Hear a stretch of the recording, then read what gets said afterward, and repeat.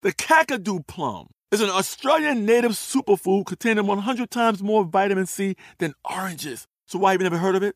PR. No one's drinking a Kakadu smoothie? I'm JB Smoove, and that was a full episode of my new podcast, Straightforward, inspired by guaranteed straightforward pricing from AT&T Fiber. Get what you want without the complicated. AT&T Fiber, live like a gigillionaire. Available wherever you get your podcasts. Limited availability in select areas. Visit AT&T.com/hypergig for details.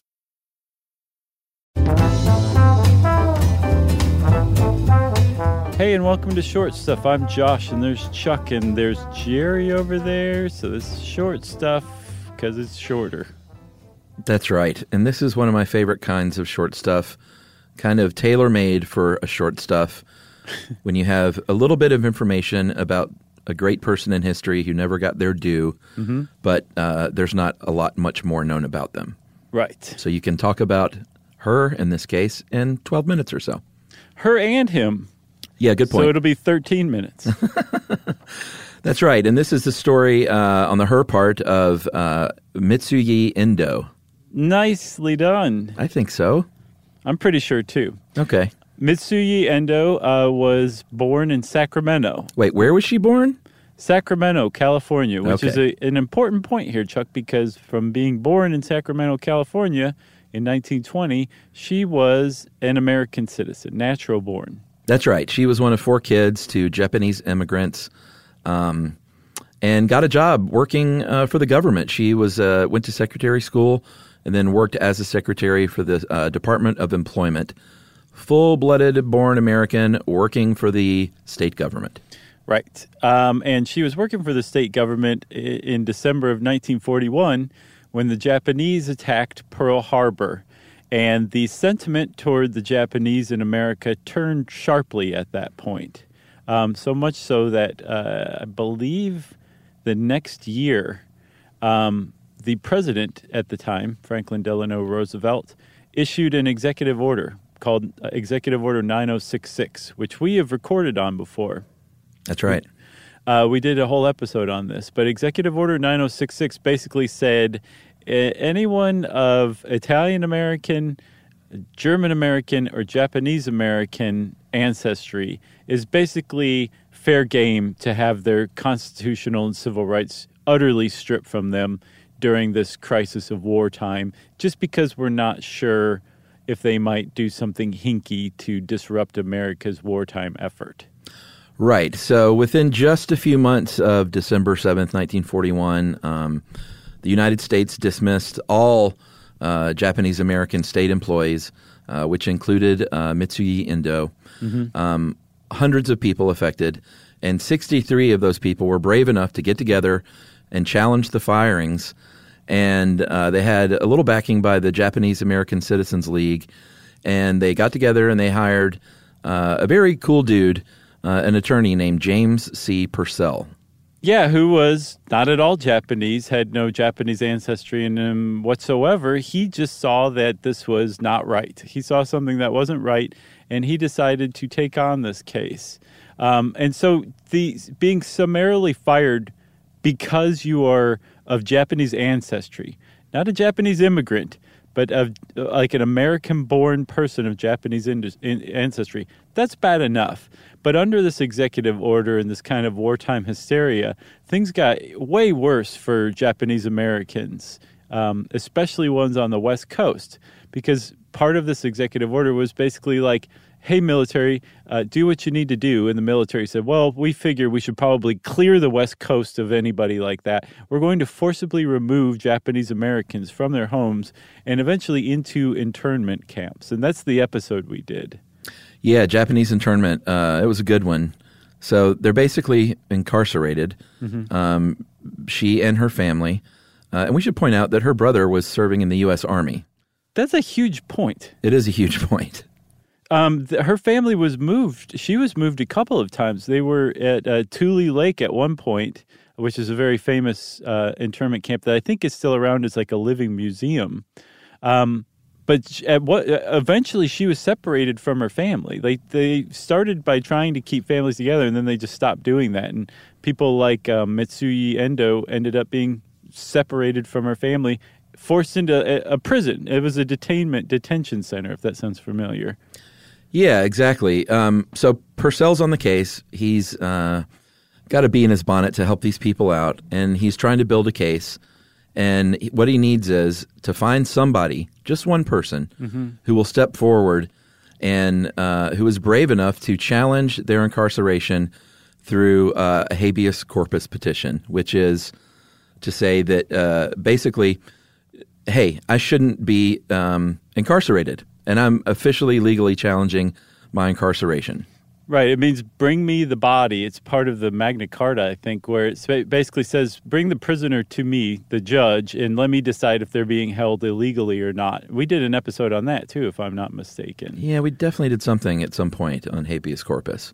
So Mitsuye Endo was a perfect test case or challenge case for this to Purcell because she was a Methodist. She was a citizen, a natural-born citizen of the U.S. Her brother was in the Army, and she'd never even been to Japan in her entire life. But there's a big part of this. Like, despite her just perfect presentation for a case like this, you had to convince her, too. And part of Japanese culture is you don't stand out, number one. Yeah. You certainly don't stand out by making trouble for the authorities.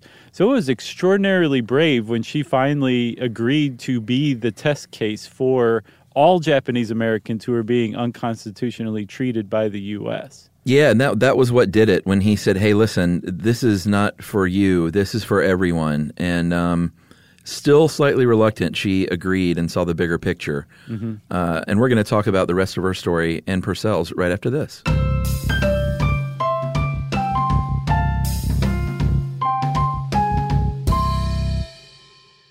Xfinity has free premium networks for everyone this month, no matter what kind of entertainment you love. Addicted to true crime? Catch killer cases and more spine-tingling shows on A&E Crime Central. Crave adventure? Explore Asian action movies on Hi-Ya. Searching for something extreme? Check out skating, snowboarding, and more on Fuel TV Plus, the global home of action sports. And find crowd-pleasing bops on iHeartRadio's Hit Nation playlist. There's new free shows and movies to love every week. Say free this week in your Xfinity voice remote.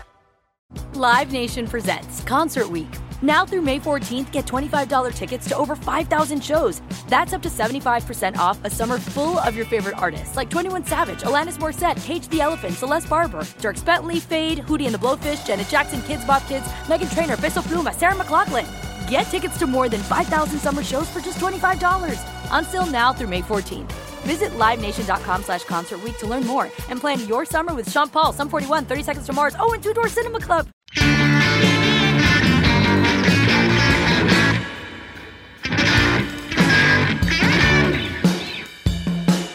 Okay, Chuck, so Mitsuye Endo has agreed to have her case taken by Purcell on to basically challenge all of Executive Order 9066 and the constitutionality of it. Right. And I think in pretty short order, this case was people in government knew what was going on the federal level, and they found out who she was and what her story was. And I think early on they were kind of like, ooh, yeah, this probably doesn't look good for us. Wait, she's a Methodist? Oh, God. This doesn't look great for us, so you know what? Let her out. She'll be fine, and just let her out because she I think we probably did the wrong thing here. But she said no. And I guess also at Purcell's urging, she stayed and turned and said, this is a societal issue. There's something much larger at play. And I want to carry this like all the way to the top in the court system. Yeah, because the government said, if you just drop this and go away, we'll let you out specifically. And she said, nope, that's pretty cool, man. Yeah. So she said no, and they kept the case up all the way to the Supreme Court. Supreme Court heard it and just ruled unanimously that no, this is totally unconstitutional what's happened to her.